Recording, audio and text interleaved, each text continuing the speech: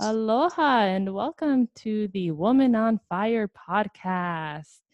We are your hosts, Jamie and Daniela. We're happy to be here with you guys Aloha. today.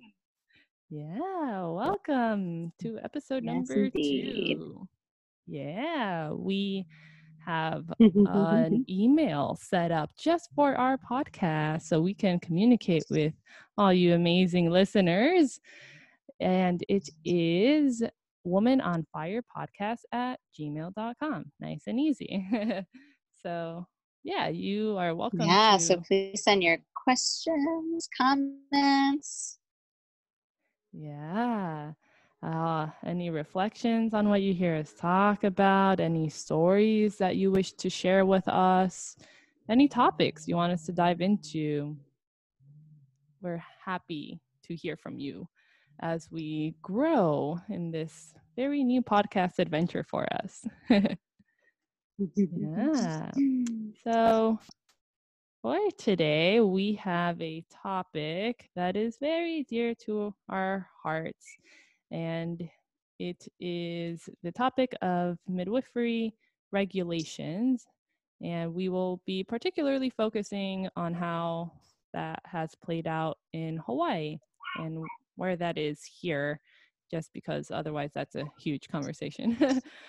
So, yeah, we're going to focus on that because that's where we are. So, this is a very big conversation. It's multifaceted. It's can be very controversial. And I'm going to, keep that in mind as we navigate this conversation with each other and with you. And I just want to preface this whole thing by saying that I stand where I stand in my perspectives of it. And I know lots of people that are on a completely different spectrum of where they see this issue.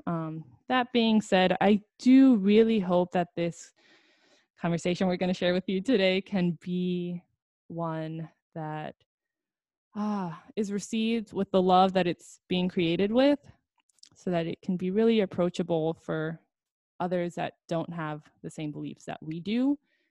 And even if you don't come out of this thinking the same way we do, because that's not necessarily the idea, but I just want this to be something that feels approachable to people for the sake of bridging walls. I'm sorry. Not bridge. We need bridges, not walls.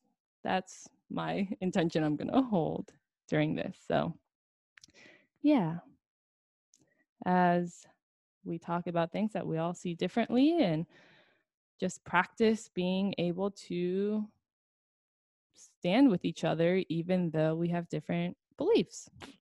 And yeah, so in honor of celebrating our diversity and being able to still be with each other and coexisting, because that's what we are trying to strive for. So, yeah, midwifery and regulations in Hawaii. So, we're going to start with a little foundational work so we're all on the same page as far as understanding some basic stuff like midwives. There's a lot of different types of midwives, and that's kind of why regulation wants to come in. So direct entry midwives is one category that you may often hear about, and that is an umbrella term for a few different types of midwives. There's CPMs, which are certified professional midwives. They are the only ones that are required to train in the home birth setting, and they're often the ones in the home birth setting. That is a national certification, which is often what is being used as the standard for state licensure. And then there's CNM, Certified Nurse Midwives, and it's kind of what it sounds like. They first become nurses, and then they do often a master's program in midwifery, and they work in hospitals usually. There are a few out there that attend home births, but that's not the norm. And then we have CMs, certified midwives. And they are not nurses, but they do have some sort of bachelor's degree first, and then they go on to study midwifery. I think usually in a master's program too, I believe. So, yeah, it's a master's of science of midwifery. Yeah, and they are not licensed in all states. I They're think licensed in very few states. Yeah, it is growing though, and they again like CNMs. They are kind of parallel to each other. They tend to work in the hospital setting, not so much the home birth. So they're more on the medical spectrum model of care. And then under still, I put CNMs under the direct entry midwife category, didn't I? It's not. Sorry, I need to clarify that.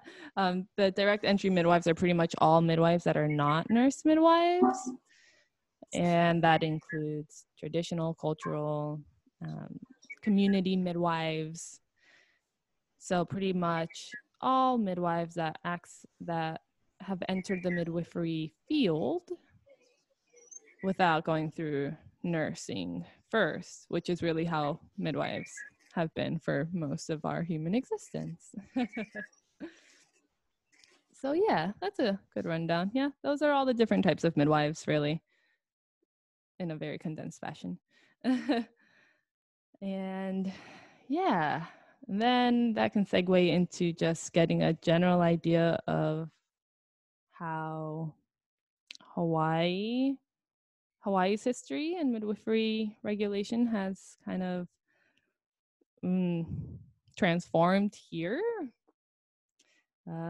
Maybe Jamie can run us through this next foundational point that we want to make sure we all kind of just know for background.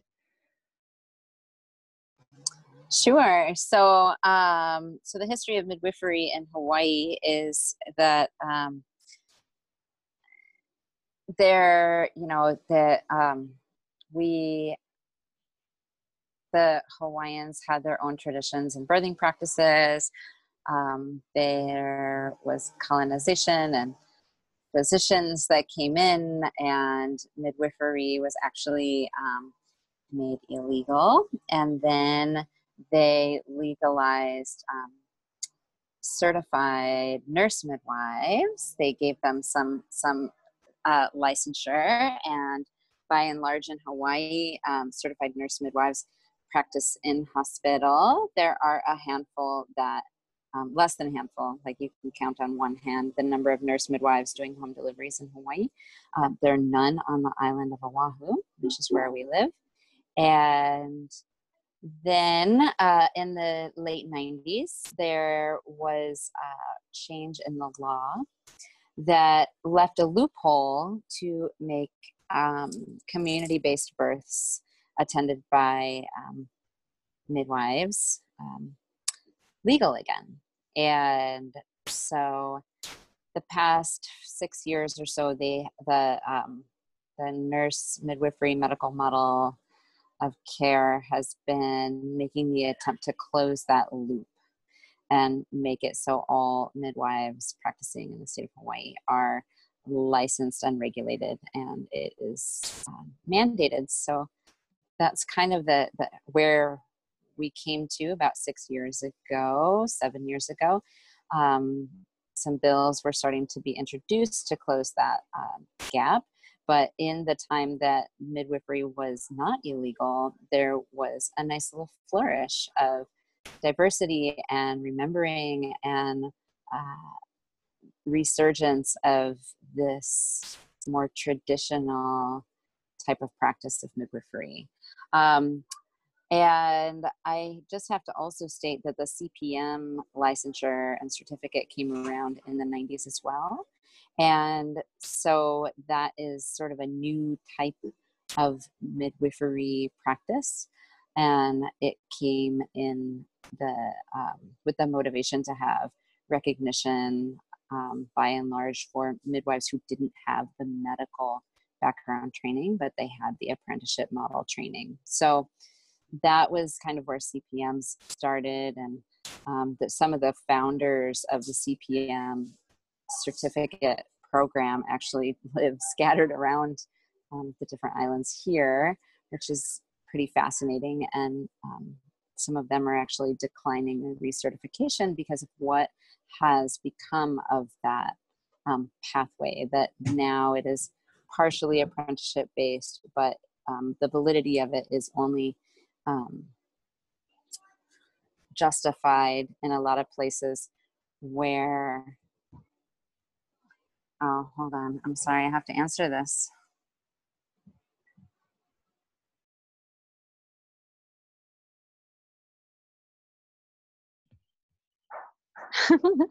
All right, sorry for the skip in the programming there, but got a call about a labor, so of course got to answer those phone calls. So anyhow, back on track. We were discussing the history of midwifery in Hawaii and how we came to this place where these bills started being introduced to close the loopholes. And what was really fascinating is that every year they introduce these bills to regulate, have mandatory licensure for midwives in Hawaii, that massive amounts of people would show up. The first year there was like 300 families from all islands that came to the capital to stand with freedom of choice with midwifery care. And that was really very impressive and pretty shocking, because there's on average about 300 home deliveries or community-based births in Hawaii every year. So it's not like there's a massive amount of people, 18,000 plus births per year in Hawaii, and we're talking about 300 who are choosing to birth in this other paradigm. So very fast out to support their community midwives, and how important it was for them to protect their right to choose who can attend them. And in the years following, still there would be many, many dozens of people that would come. This last year we had a big rally with the news involved and everything. Yet despite the fact that 2/3 of the consensus or the testimonies that were provided by the people of Hawaii in opposition to mandatory regulation and legislation of midwives, this last year, they did manage, big pharma and hospital corporation sort of pushed hard enough, lobbied hard enough to get this to pass through, but not without still having a bit of a place to work with for us midwives who and families who really don't agree with mandatory licensure and regulation. And the reason why is back to that reason for why even some of those who created this CPM certificate are now having ethical dilemmas about recertifying, because it has really taken, when you want to have recognition in an academic world, you have to also prove your own worth through academics. So that has kind of become the norm now. So in Hawaii, even if folks were CPM trained, if they didn't have this certain certificate through the CPM licensure program, if they didn't have everything completed by the beginning of 2020, then anyone who had been traditionally trained, apprenticeship model, now does not qualify for the licensure either. So it's very exclusive. This CPM certificate that they have passed is mandatory education through a MEEC accredited school. The other pathway for certification is been diminished in Hawaii, and no longer can you apply for it if you don't have, if you hadn't already had it by January 1st, 2020, which was only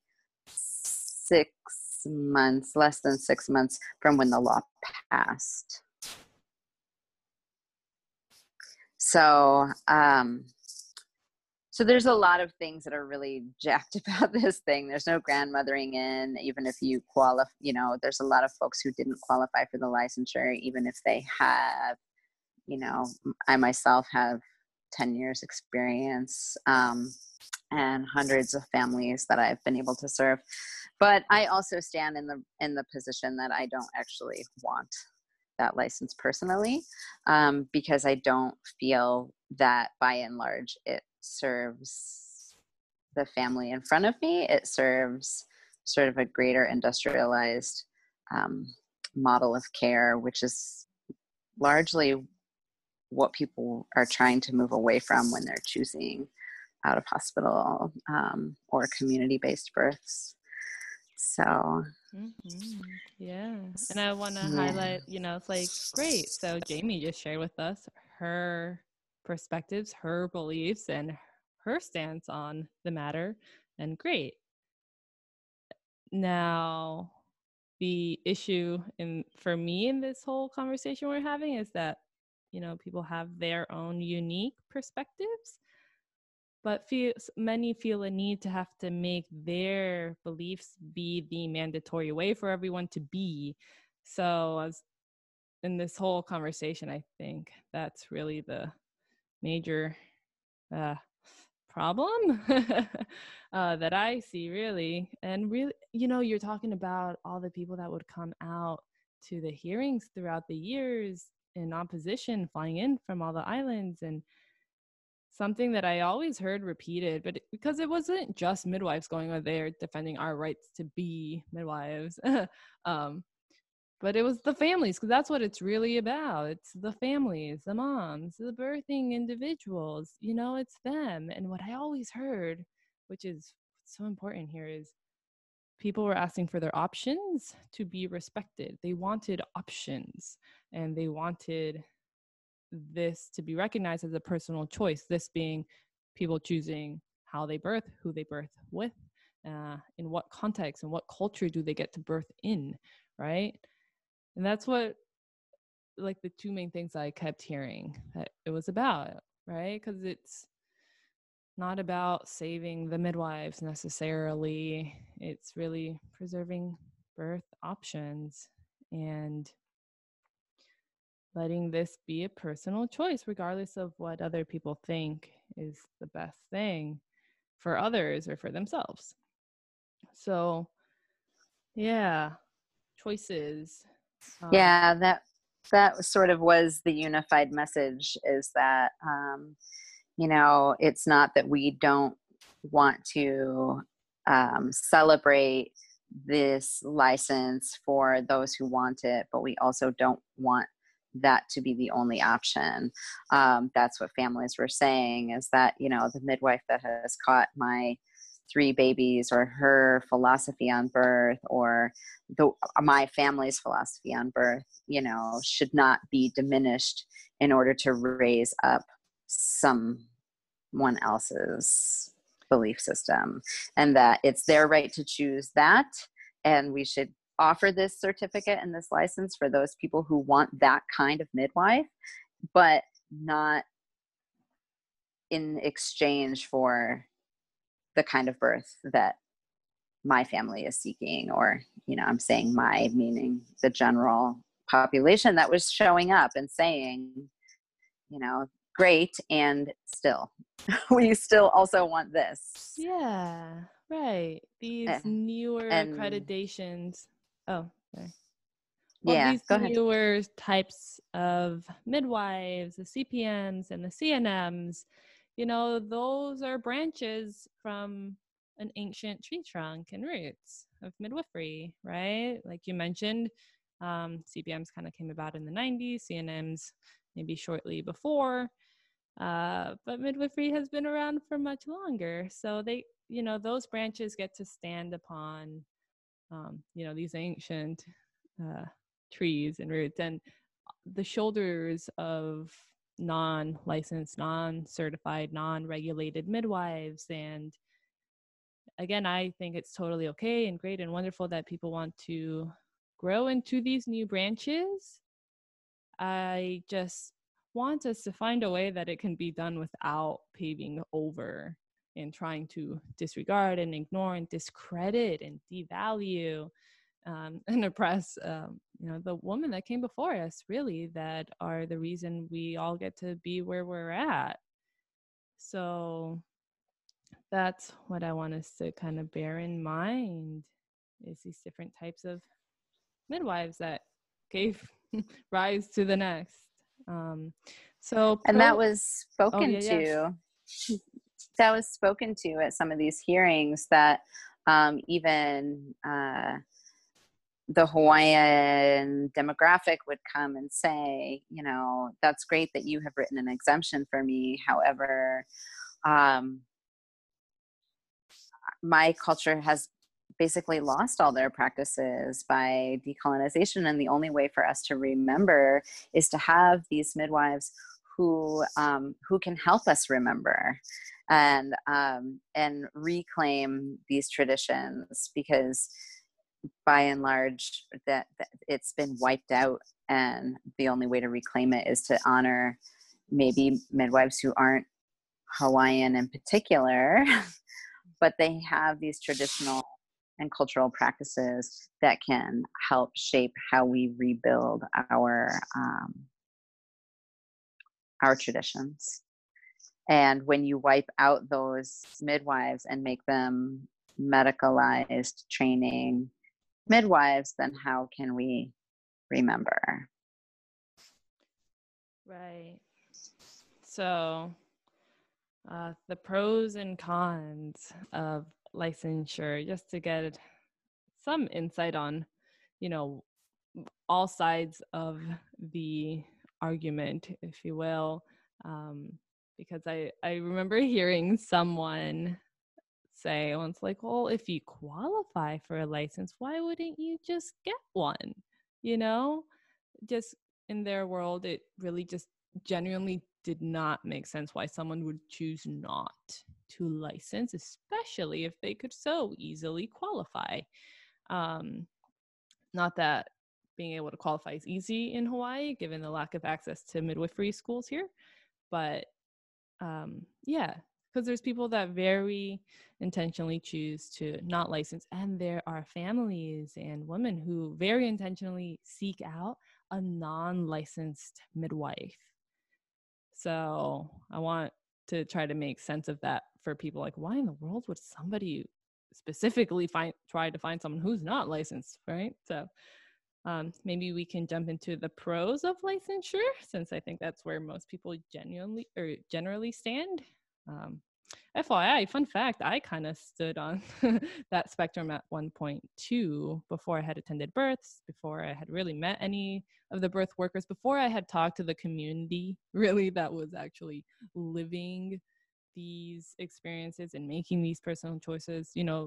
Before I met the people whose lives were actually impacted by home birth culture and potential regulations, I had made a decision about what I thought was best for them. And then I realized how problematic that was. But I did think that licensure was best, right, on the surface level of being introduced to the conversation.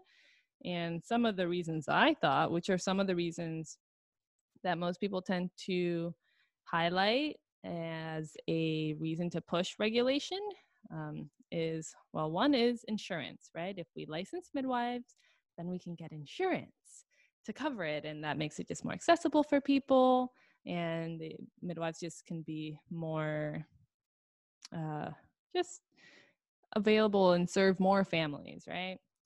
Sure, in theory, that sounds great.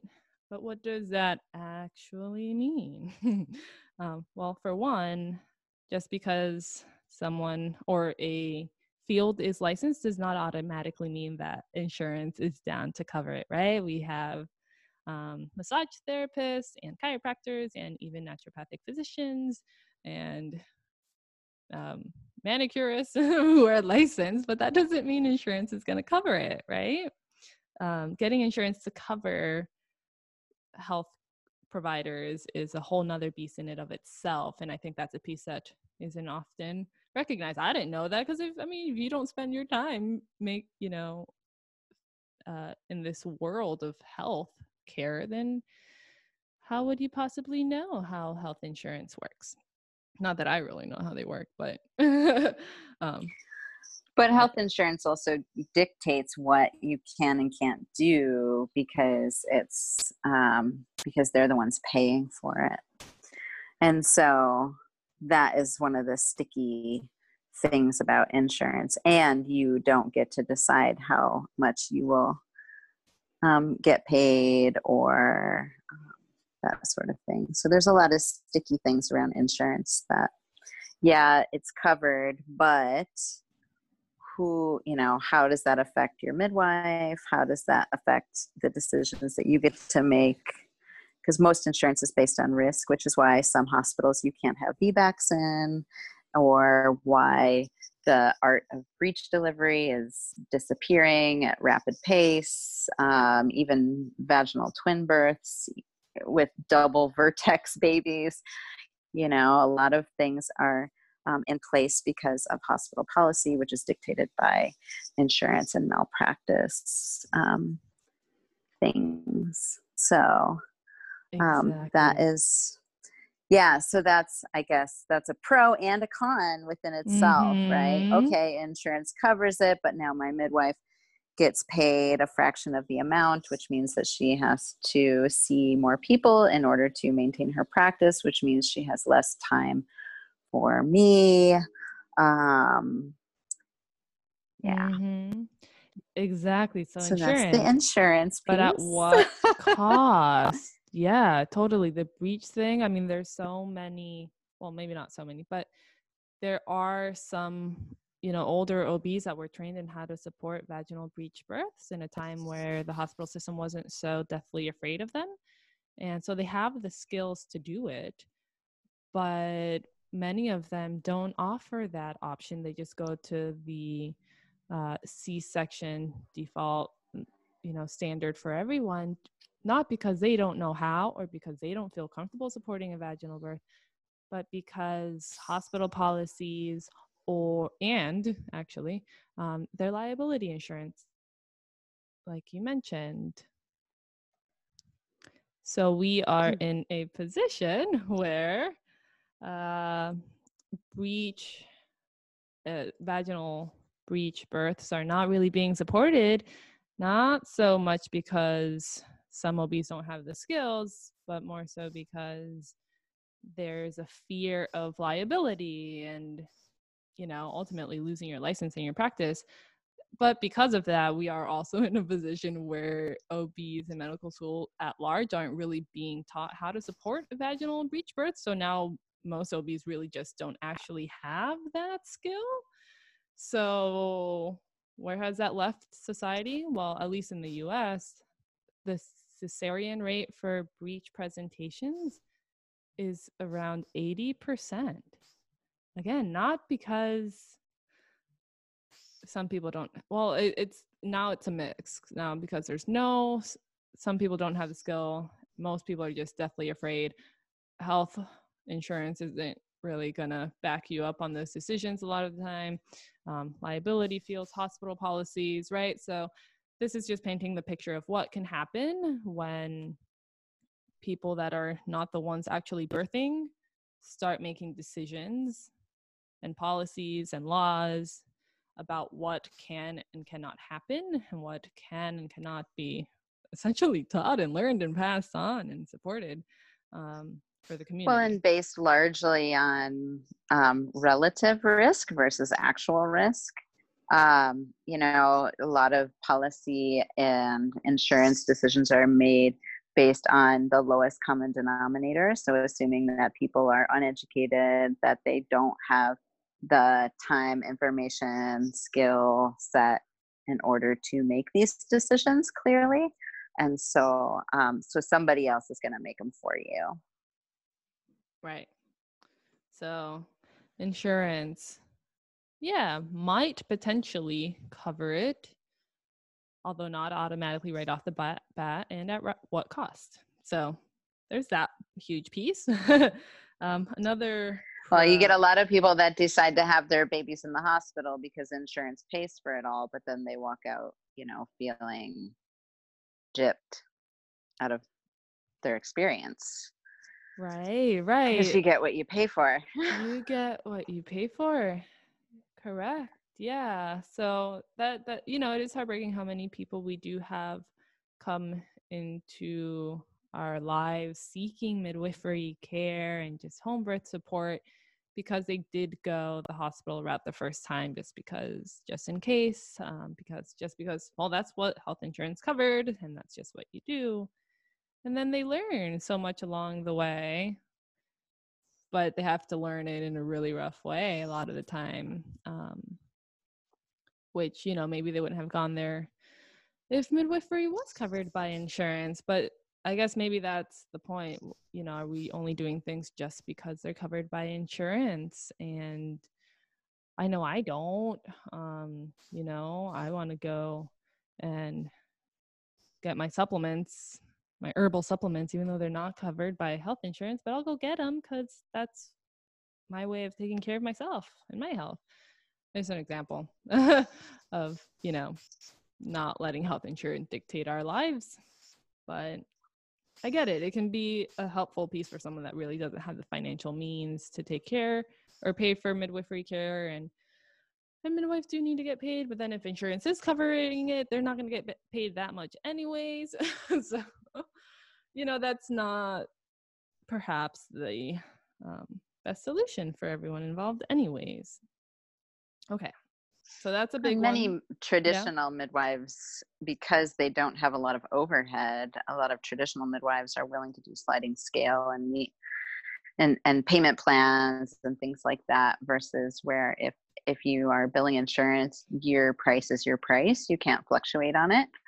And so that's a big thing too. So in a practice that isn't based on insurance billing, where some can pay the full amount, they can, and where others can't, they cannot. And there's sort of some wiggle room in either direction. So the midwife has a little bit of flexibility to say, like, maybe I do X amount of sliding scale deliveries per month or quarterly or whatever, in order to make sure I can maintain my lifestyle, but people can still get what they need and want, so. Yeah, totally. I know Marin from Indie Birth. She has a podcast where she talks about this in particular because this really is a big conversation that deserves a lot more time too. It's just, just because health insurance covers it doesn't necessarily mean you have to do it. They'll cover an ultrasound every time you go in. Does that mean you should get one every time you go in? So just, food for thought. Well, and who's to say you aren't worth it? Mm-hmm. Are you and your baby worth $3,000 or $5,000? I mean, Exactly. There's definitely a how lot much of was your television? What's your car payment? Like all these things, that this is this lasting impression that it's not, and people poo-poo home birth because, oh, they're just going for the experience, but that's not the full picture. Wow. Yeah, exactly. But I think that every woman and her baby are worth at least $5,000, Oh, please. Yeah, to get to exactly. choose and make decisions and not be coerced. And Bingo. Yes. An analogy I use often is like marriage. None of that is covered. A wedding, right, is covered by health insurance. But most people, if given the chance, are going to jump at it to make it this extravagant experience and have every detail of it be planned out for months. I mean, there are TV shows of people planning out every detail and losing their minds about, it becomes really stressful. So I'm not saying make it stressful, but, how invested are people in creating their weddings and the dress and the cake and the centerpieces and all the things, right? like people don't want to compromise as much as possible on this. They want it to be an amazing experience for them and all the people they love, because they're so stoked. They're marrying the person they love, and it's an amazing thing to celebrate. And I say, great, I agree. Now imagine if we took that same approach to birth and didn't just compromise and just recognize it as the epic day or days that it is, of just a pivotal time in people's lives, transformational moments, how deep and personal of an experience that it is, and how much it is worth to figure out the financial means as possible. Right? I've definitely seen people like, I don't know how I'm going to get the money. I don't really have that kind of money, but I'm going to figure it out because this is what I believe in and this is what I want, period. Just end the story, and then they figure it out. Um, so yeah, exactly. I think there's definitely some priority assessment at large that can be really helpful for people. And then it's the whole Well, and insurance just like piece. Yeah, I just wouldn't yeah. be such a heavy sticking point of like insurance dictating people's lives. But yeah. And just like a wedding, I mean, this is a rite of passage as well. And it's a celebration. And, kind of speaking back to the like, oh, home birth people just want the experience. But there is actually something very proven about the midwifery model of care. And that is that if you feel seen, if you feel heard, if you feel respected, then you have less fear. And if you have less fear, then your birth goes smoother. So that's why the midwifery of model of care works, is because it is about the experience, and the experience is what makes it safer, because we trust each other. We trust that our mothers and our fathers and our families are being honest, and that they're taking care of themselves in between their appointments. And then when they are diving deep into that place of bringing their child in, they feel like they're not going to be challenged and coerced. They're going to be challenged, because bringing a baby in is no joke, but they're not going to be challenged in their belief systems as much as maybe being presented when you walk into a hospital where people don't know you and you have to face these protocols, or even home when the licensure or is too restricted, that midwives' hands are tied. I think by and large that many people who go into healthcare really think that they're going to go in and they're going to make a big difference, and they're going to do their very best, and then they get bound by the insurance, right? And then suddenly they don't get to practice in the way that they envisioned that they were going to practice. So, I kind of laugh when they say, "Oh, home birth people just want the experience," and because it is not untrue that they want the experience of feeling, and it doesn't make it less safe because you want to have a good experience. Yeah, that is really funny in some twisted way of like, yeah, they just want the experience of being respected and not coerced and manipulated and fear-mongered. Yes, I guess, yes, they do want that experience. Is that too much to ask for? I guess so. Okay. But yeah, goodness. Yeah, the experience is worth it. I mean, if you believe it is. And if it's your If you truth, believe then it is, freaking yes. go for it. Go figure it out. Find the midwives. Most are willing to work with you in some way or another to figure it out, to support you in the ways that you know you deserve to be. So let's not let insurance be the end all be all. Yeah, it has its place, but it's maybe not as big of a pawn as it really seems to be. But it is used in that way. So another pawn that has been used to push midwifery regulation is, well, I guess labs is a thing, having access. Well, safety, because you can guarantee that your person serving you has jumped through the hoops of the hierarchy in order to prove to you that they have this baseline of education. And it's like everything. You can give guidelines, but you can't regulate safety. And when it comes to spontaneous birthing practices, you definitely can't regulate. It is organic and it is spontaneous. So the best thing you can do is hold the space and recognize when something is abnormal. So, I think that that's something too, because people go through all this training and hypothetically they're prepared, but then if they've never seen or managed a hemorrhage or resuscitation, or if they have never really been in those shoes, then how I love the quote or the theory that, the person who graduates last in their graduating class as a physician is still a physician, even if they just barely scraped by. Right. So one, how do you put it into practice? And experience really does count, because whether you can feel your feet on the ground or not. And also, just because you think you know something, you also have to be very, very aware that there's always an infinite amount more to know. And especially when it comes to the mysteries and magic of bringing life through, it's not straightforward.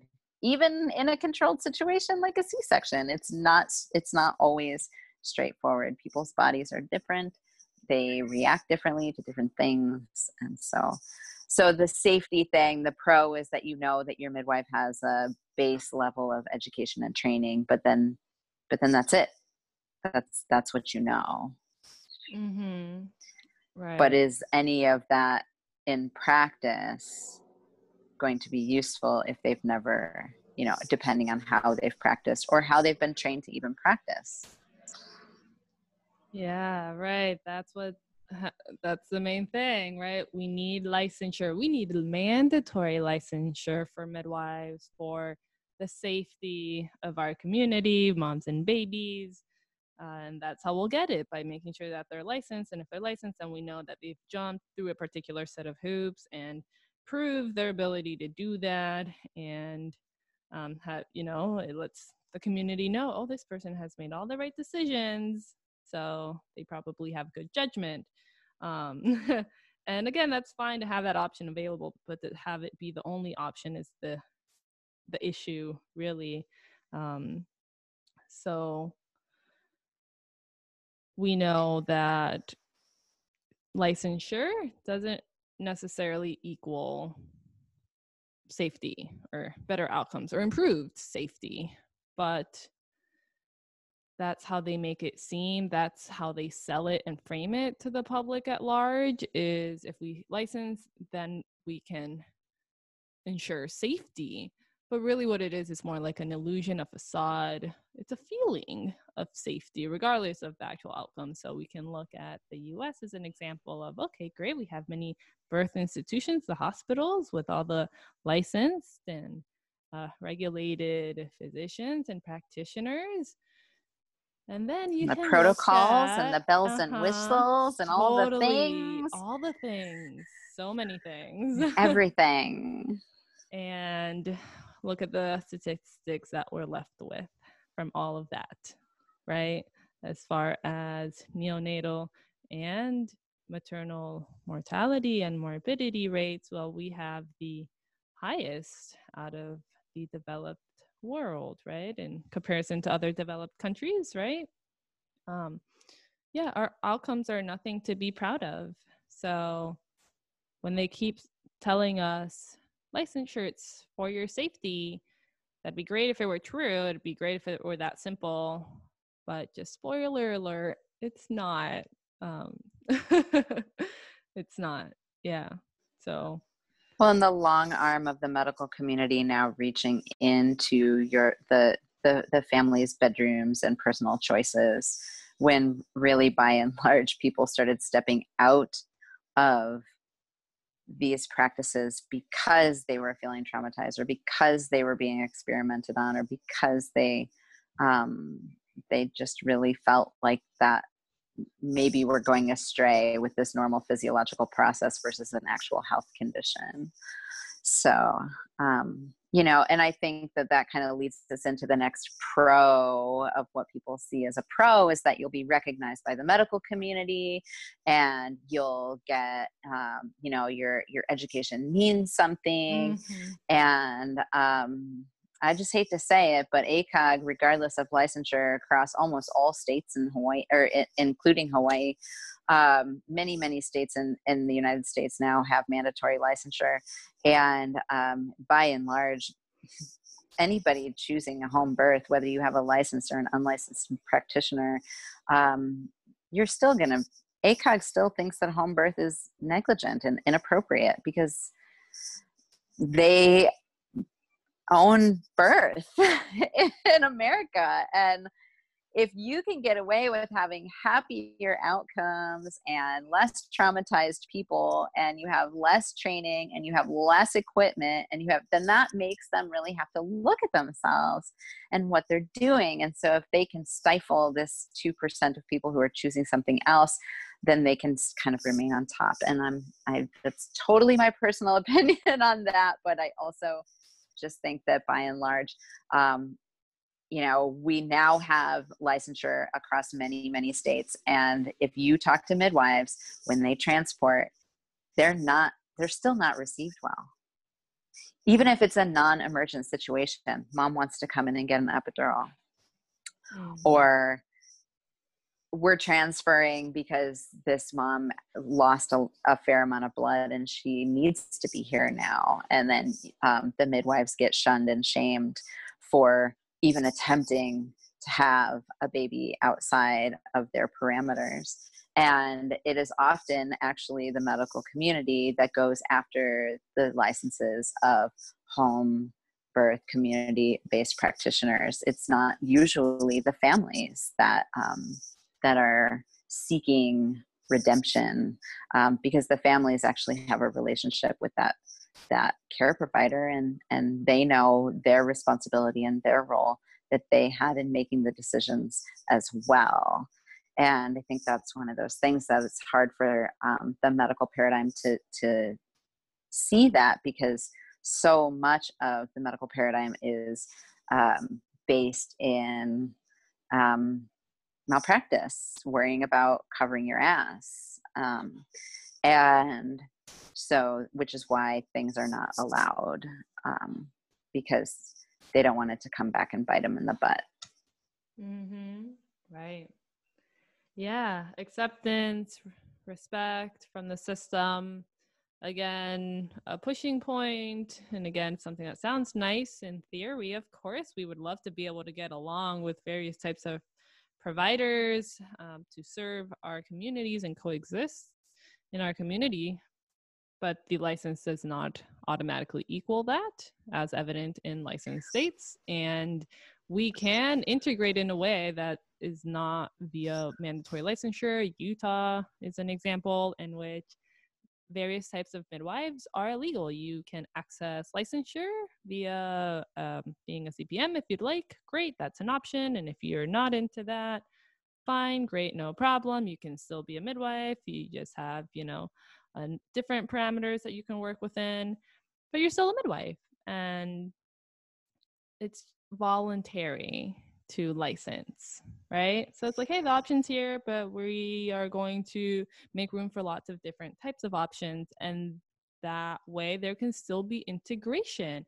And actually, I've spoken to a midwife in Utah where she is involved in the conversations with the licensed midwives and with EMTs, and they all have a system to work with each other. And it blows my mind because we live in a different world over here in Hawaii. And but to know that is possible and actually reality in somewhere in the world is really heartwarming and inspiring, because we do have a lot of division that comes up from these conversations of, women being pinned against each other and different midwives and just different community. Well, we're all in the same community here, but we get, end up having to prove who's better and who's more legit and more official and more valid, and who's right, who's wrong. That's what this has really turned into. And it's really heartbreaking, because we are a minority. The amount of people that choose to birth at home, regardless of the type of midwife they choose to work with, um, is really, in Hawaii, around 1%.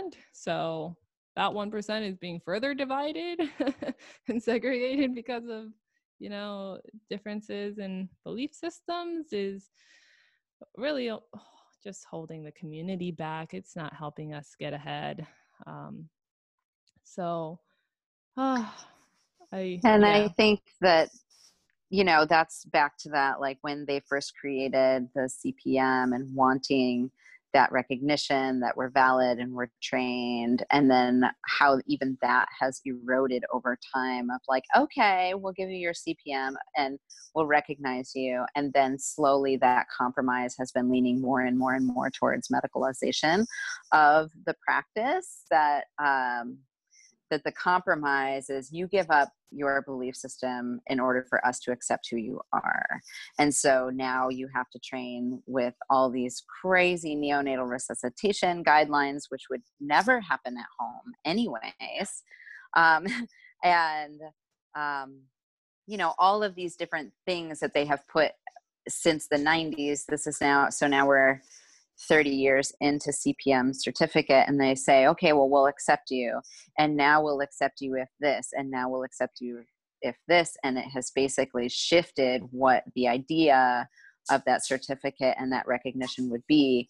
And then it's like the compromise has leaned more and more and more into the medical field, so much so that in many states that are licensing midwives, you are not allowed to call yourself a midwife unless you have this certain kind of education or training. And so the medical world has basically commandeered the root term and has said that this is what a midwife is in modern day. And this is what people want and are seeking out when they look for a midwife. And, my response to that has always been, well, that's because that's what, by and large, you have a captive audience of the majority of the people. And if that's what you tell them, then eventually they're going to believe it. Mm-hmm.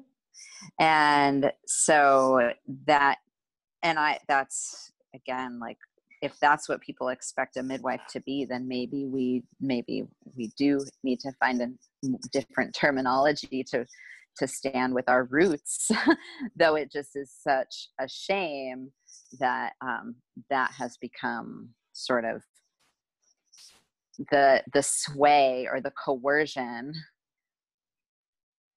of this is what people expect for midwifery, and it's only been less than 100 years then that's the expectation of what midwifery is. Oh yeah, nowhere close to 100, really. Like 50 years or right? Yeah. Yeah. Like nurse midwives started in the 30s. So Right. So I've heard this go like on both sides, right? Some people pushing for the licensure here have, made the argument that midwives, when people hear that, they expect something very specific out of that person has done a particular type of training, and that's what people expect the midwife to be. So we need to ensure that people's expectations are met in order to, again, protect the consumers and their safety. But on the flip side of that is more what I've seen, really, is people expecting to hire a midwife in order to kind of escape the medical system and the way that paradigm works. And they think that by hiring a midwife, they will, actually have more autonomy in their own care of their lives with their babies. And then often, I haven't seen it here necessarily, but what I hear in the communities throughout the states, especially where there are licensed midwives, is that, they sometimes end up with a midwife that is way more medical than they realized, and actually didn't respect somebody's autonomy, thought that they, as a midwife, had more authority over someone's care than the actual person. So, and that's the scenario I'm more familiar with, of people thinking that hiring a midwife actually means someone who's going to protect their autonomy. And then they actually kind of get duped and realize, oh no, I've got this type of midwife who's licensed and more on the medical spectrum and actually is Needs to more, protect her license. bingo, more faithful to her license and to the accrediting boards and the government and the state than she really is to the woman. So that's the situation I'm not interested in falling into, and having that be a reality here in Hawaii is really something I'm going to work hard to avoid, as far as having to be put in a position of choosing between your license or, you know, being with women, aka the definition of midwife. you know so yeah, narrowing the scope of what is allowed once you're licensed is definitely on the cons list, right? So we've seen it in California recently. I think last year they had to fight a bill that was trying to take away their right to legally serve women who are VBACing or having a vaginal birth after cesarean. They were going to try to take away the right for midwives to serve those women. So they fought Even that though and they shut have it down. Right, their numbers. I was going to are say more that even though successful. the statistics show that you have an over 90% chance of successfully VBACing at home, where hospital is in the 70% rate of having, which is still over 50%, but that's still a big gap of having successful VBAC. And to piggyback onto that, of what does that mean for Hawaii specifically? Because in Hawaii, you the only way to have a VBAC is on a neighbor island is to either fly to Oahu and birth in one of our hospitals on Oahu, or come in pushing where they can't deny you in the hospital on a neighbor island, or choosing a home birth midwife.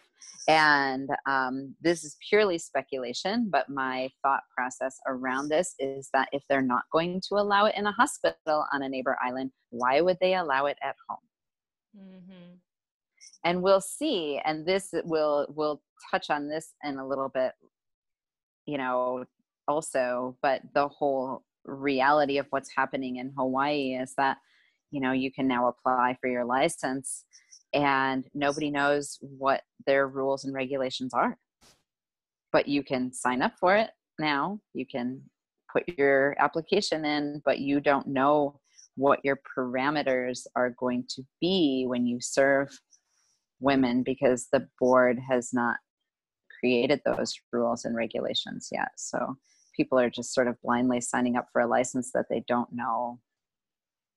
Are they going to be able to take VBACs? Are they going to be able to, what's the deal with 42 weeks? How long can someone have a rupture of membranes before they have to be put back in the hospital? Many, many different scenarios that folks are just kind of blindly lining up for, not really knowing what they're going to be able to do or not do. And that's a curious place to be. Mm-hmm.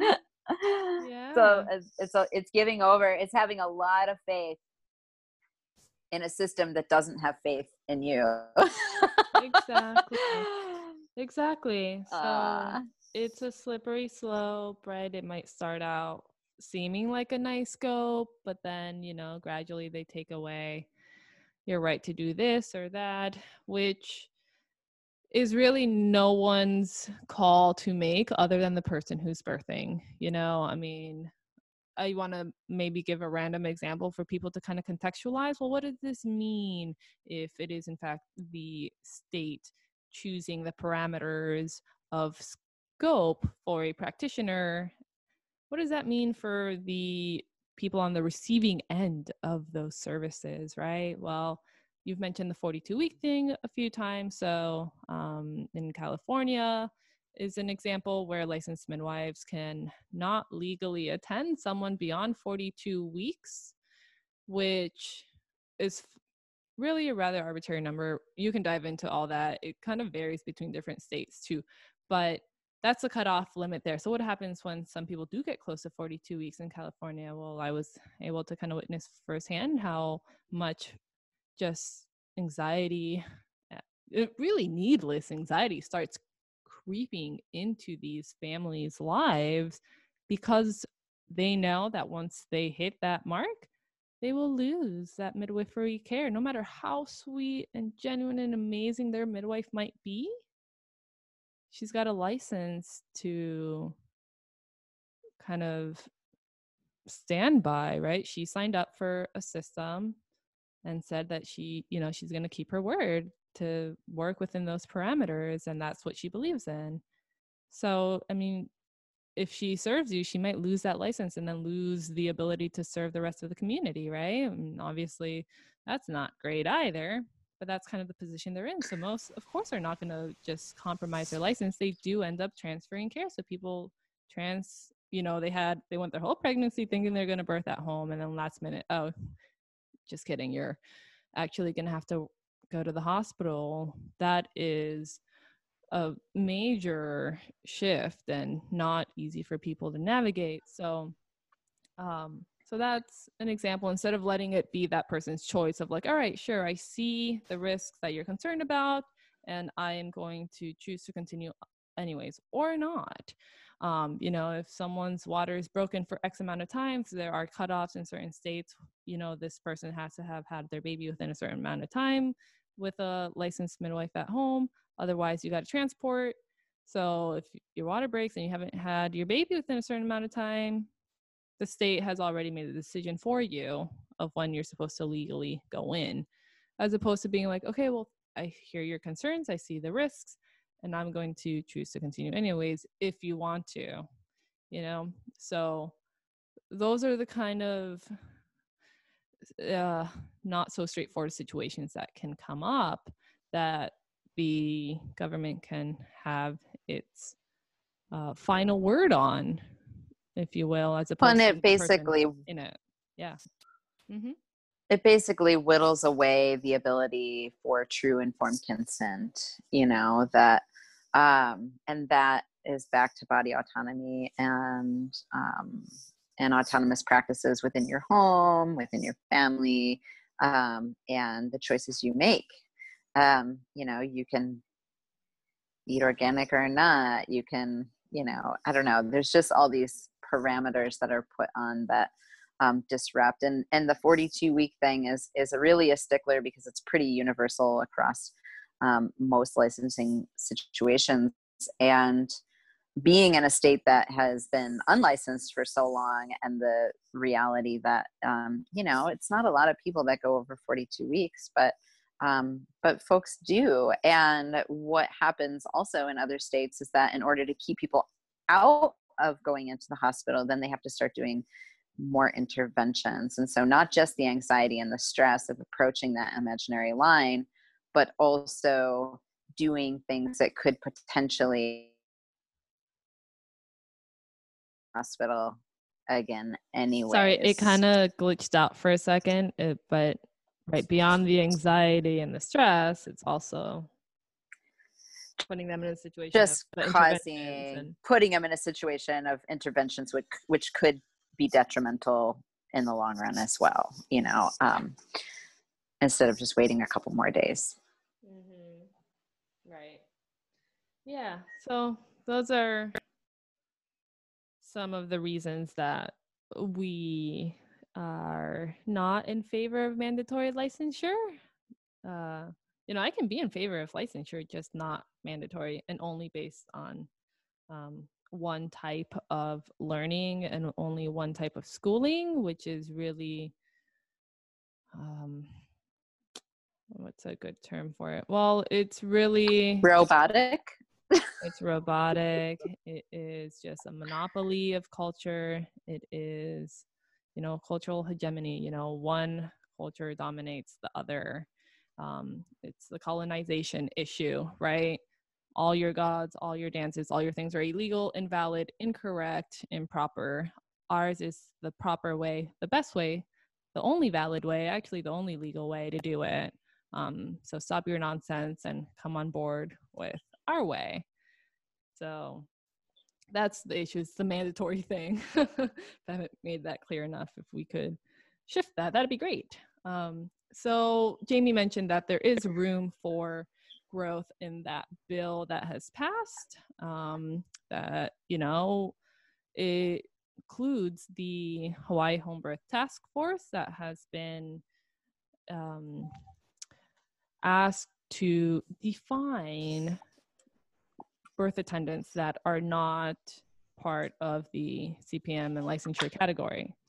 So there is a pretty decent document that I'll actually include somewhere at the end of this podcast in the notes somewhere for you to see, that also has the home birth statistics of Hawaii, because this whole situation was pushed without having any information of what is actually happening in Hawaii, but it was framed in a way that made it seem like it was this major health crisis that, moms and babies are just being assaulted by all these rogue midwives and they're having terrible outcomes. And there was a lot of lies and just incorrect framing of the home birth situation or just status in Hawaii. That's really what pushed this forward. So we want to kind of share with you some of the statistics that came about after the task force went ahead and tried to collect all of those. And then we can also maybe take a moment to address some of the maybe lies and misinformations that were shared in order to push the bill, to maybe get some clarity for people. Because if you just heard what the news channel and a few sources were saying, you would really think like, oh my goodness, yes, this is terrible. We definitely need to license these midwives so we can have better outcomes, because apparently we're having awful outcomes. But there are 365 days in a year, and there are somewhere around 300 home births in Hawaii in a year. Yeah, there's a really good in the task force report. Actually, the statistics are listed, and then it actually is really great how it's written. That it does speak to the fact that hospital deals with all births, right? And home birth is more commonly low risk with healthy pregnancies. So they do speak to the fact that like some of the numbers are different because of that, right? But it also says in here that comparative data from both Department of Health and Hawaii Home Birth Collective clearly shows that home to hospital transfers with significant mortality or morbidity consequences for mother and or infant are exceedingly rare and do not occur daily in Hawaii hospitals. Given the data, suggestive comments such as the following are extremely misleading and lend consumers false impressions which can lead to harm. So the 2019 Journal of the Hawaii House of Representatives reported floor comments that reflected a need for data transparency and longitudinal data reporting. The quote is, "Each year we hear stories why regulation is so needed in Hawaii. We may not have hard stats or figures, but unfortunately the stories about what is happening in our communities is getting worse and worse. The Hawaii section of the American College of Obstetrics and Gynecologists made this bill a top priority because the cases that they see every day in our hospitals." So we have about 300 births per year out of hospital, and we know that not all of them are transported. In fact, it shows in the statistics about planned and transport. So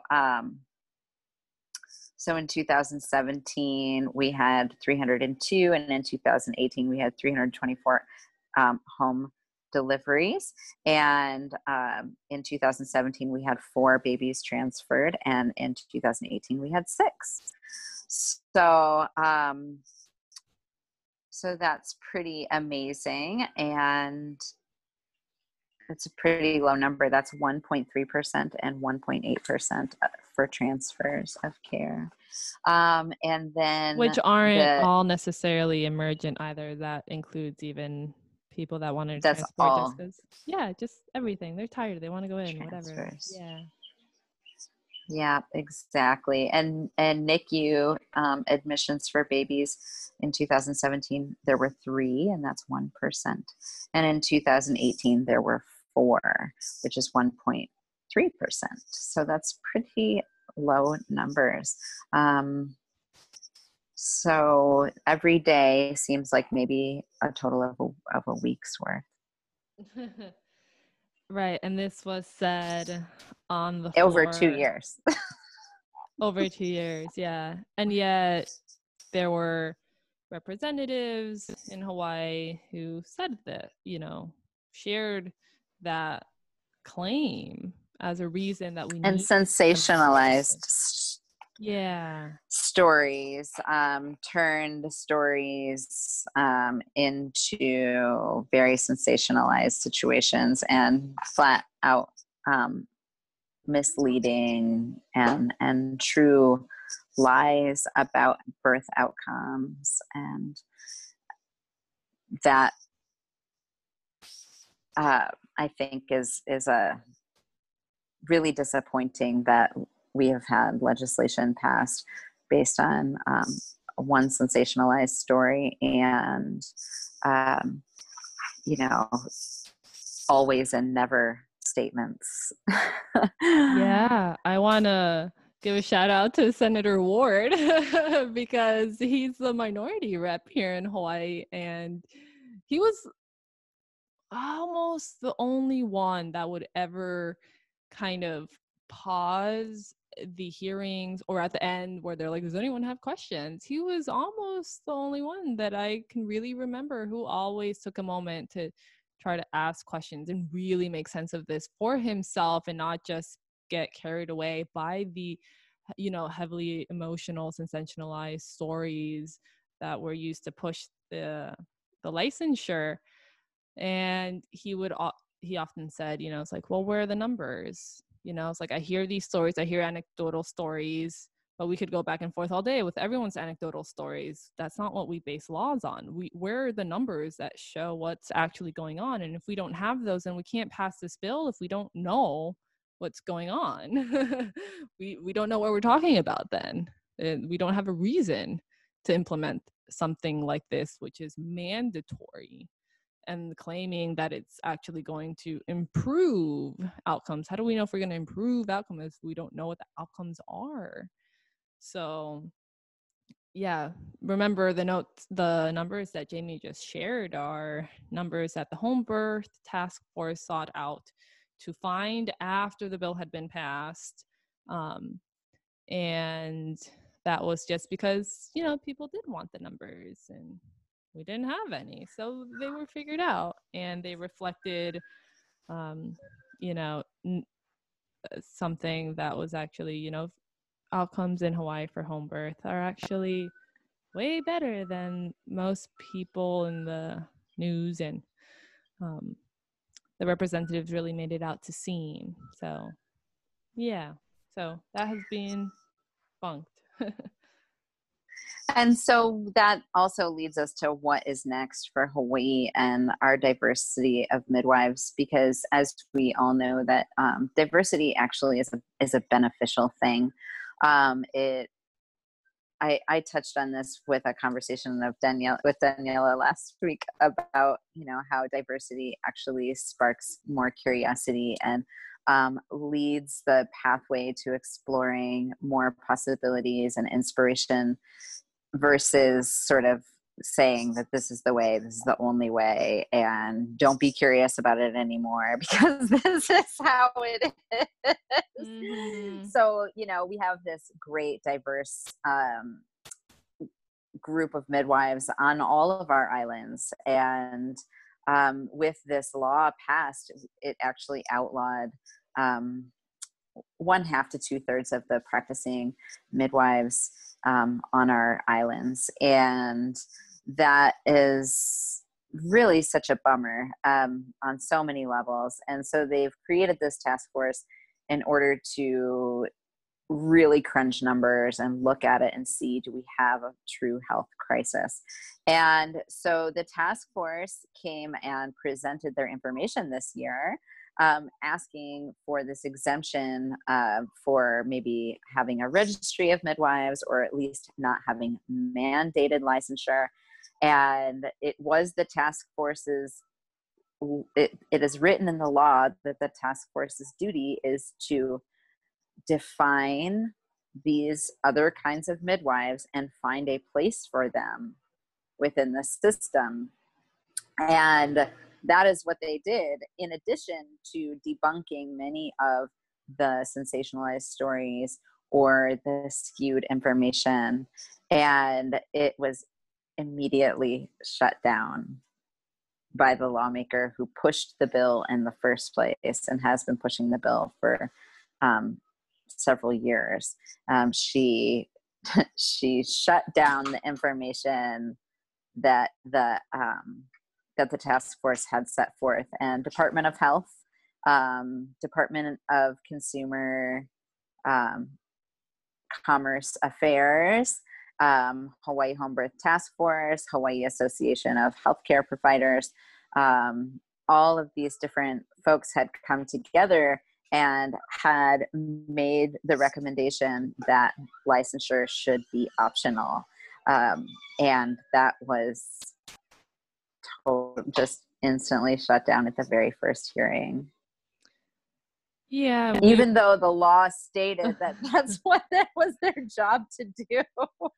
Right. And the response from this representative or senator, yeah, right, senator, that the response when she shut it down was, she pretty much told us that it was just too premature. The bill had just passed, so they needed to see how it's going to go once it starts being implemented before they can really decide to make any changes to it. Which it seemed pretty clear to me that was always her stance, that she never really planned to change anything right away. And it kind of felt like a little game. And that was really heartbreaking, but also a reality check. But man. Well, and I think yeah, that even that, to like recognize that for many years we've been asking for this task force before the law passed, so we wouldn't prematurely create a law that is based on misinformation. A task force, after the very first presentation of a version of this bill 6 years ago by our now Lieutenant Governor, when the 300 families showed up, was that this was a very complicated scenario, and that we really did need to gather statistics, and we really did need to, because the community is not for this mandatory licensure. And I think that senator at the time was very shocked by the people pouring out of everywhere saying no.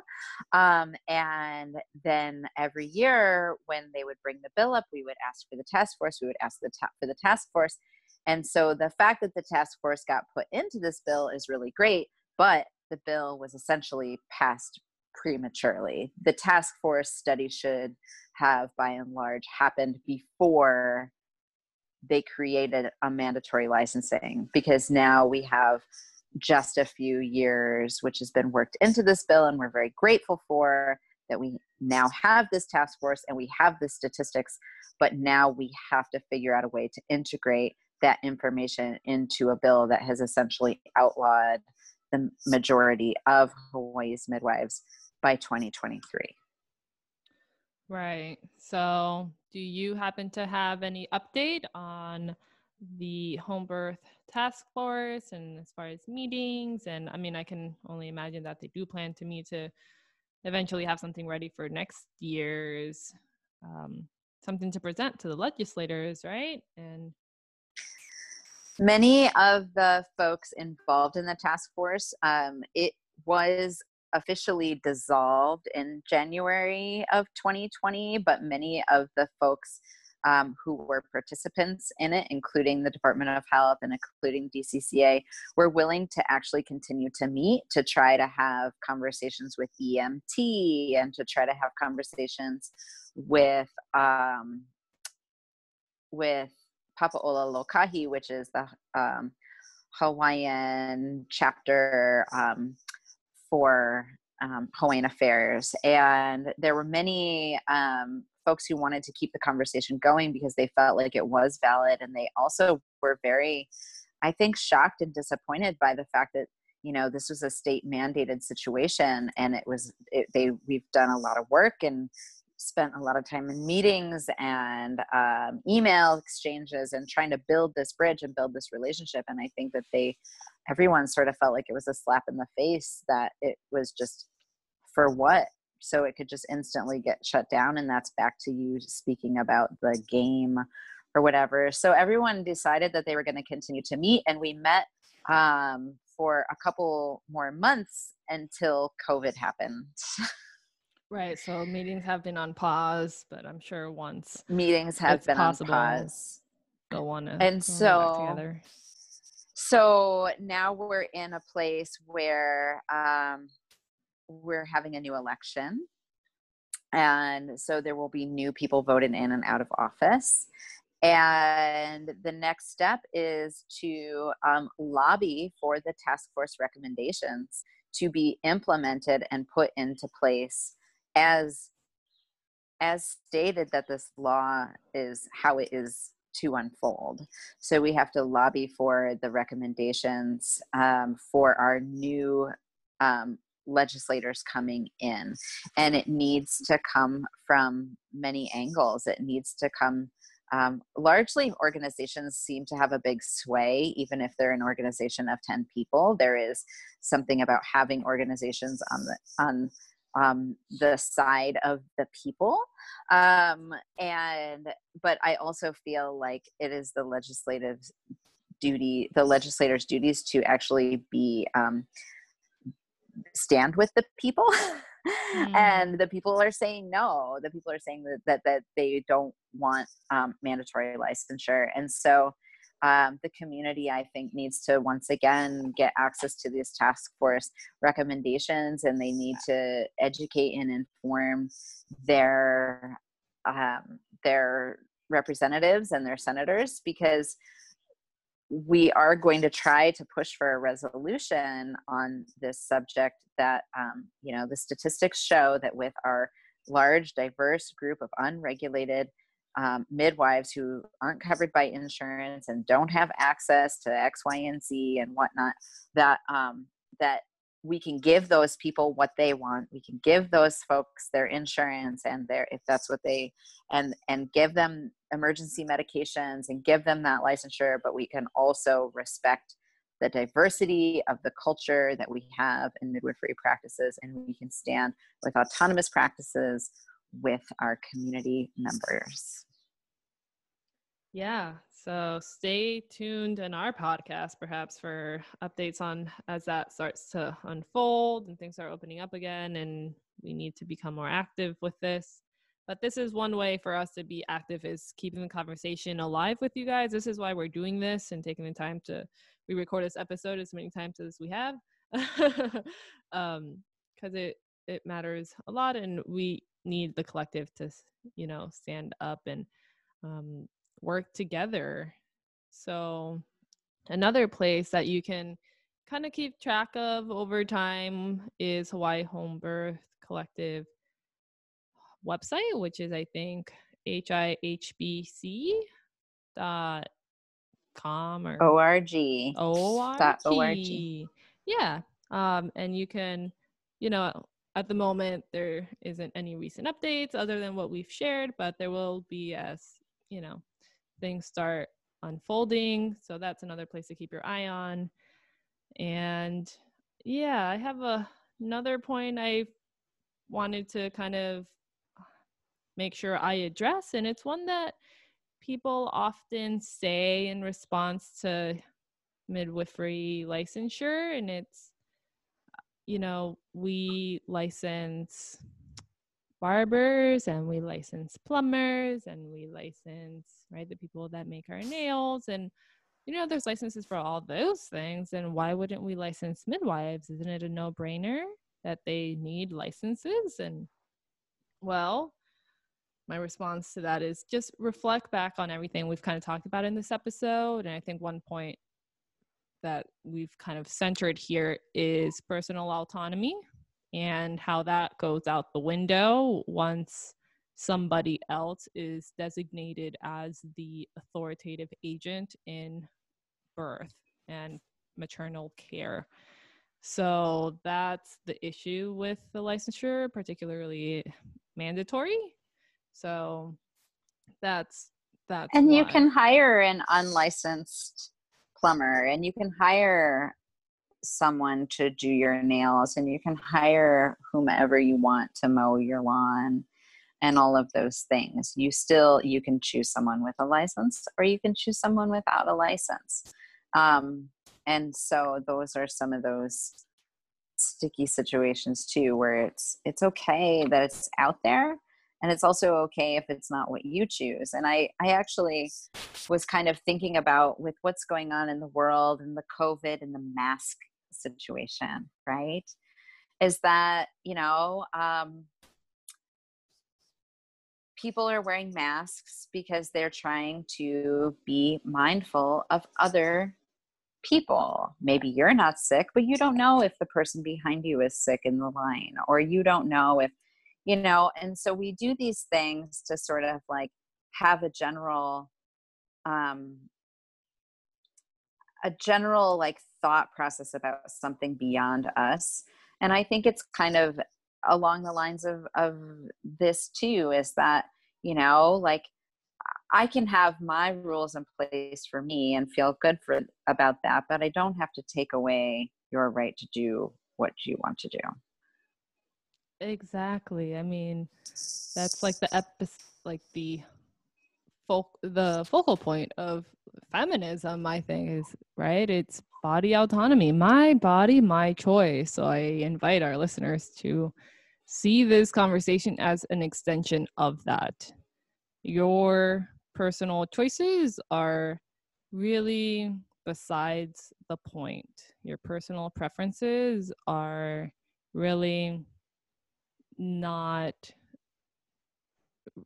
they don't really matter in the conversation. It's people's rights to choose for themselves, period, for any topic.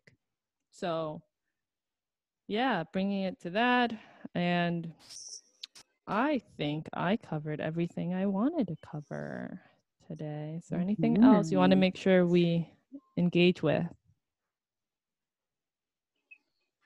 No, I think that is sort of, I mean, it's the conversation will keep rolling. I think we'll have many conversations in the future about why people might not want to license, and the body autonomy things and all of that. I think that's a really huge conversation. But I think that the main thing today was to talk about what's happening here and what's happening here right now. And to remember that there are definitely people who are getting in line for something that they have no idea what the outcome is going to be. And I think that very interesting. Again, I just have to touch on that again, because it's kind of mind blowing to me that that people are just blindly handing over or giving up something, and they don't even know what they're giving up in order to gain sort of this whatever recognition of their education or whatnot.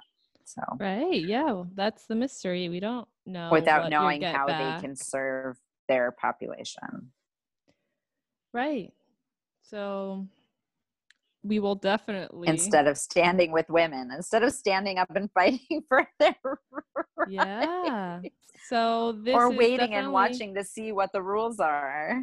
Right. We don't know that yet. So we soon will, and you listeners will definitely get that update soon enough whenever we have it, as far as what is licensure in Hawaii about, and what is the other options and the other midwifery types in Hawaii, and what does that look like? It's an unfolding conversation. It is never ending. So this episode is just the beginning where we get to lay down some groundwork with you guys, get the basics down, and get you all up to speed, keep the conversation alive with our community here.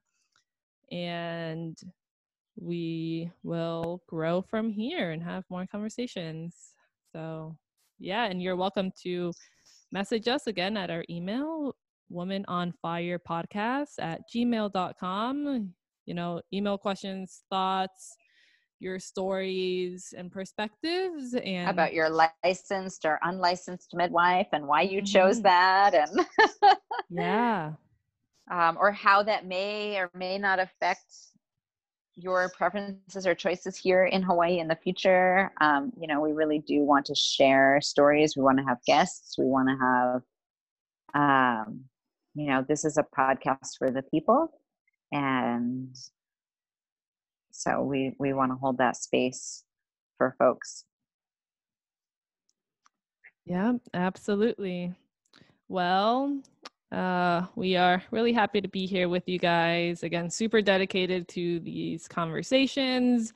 And I guess the last thing I really want to throw out there is we really do create this and choose to engage with this conversation publicly from a place of love and deep care and respect for each other and our community members. We are very much so interested in creating bridges and less walls, and dissolving some of the walls that are put in place. And we really hope to grow stronger as a collective, supporting each other, uplifting each other, even amongst our differences. So yeah, I had my paradigm shift with midwifery licensure understanding and perspectives, and I share with you guys, and maybe you find a paradigm shift too, maybe you don't, but I hope that we can still hear each other out on our different perspectives, regardless of how different they may be. Yeah. Honor the truth within ourselves and within each other. Totally. Absolutely. Well, thank you guys. Thank you, Jamie. And look forward to next time. Thank you. And Okay. aloha. Aloha.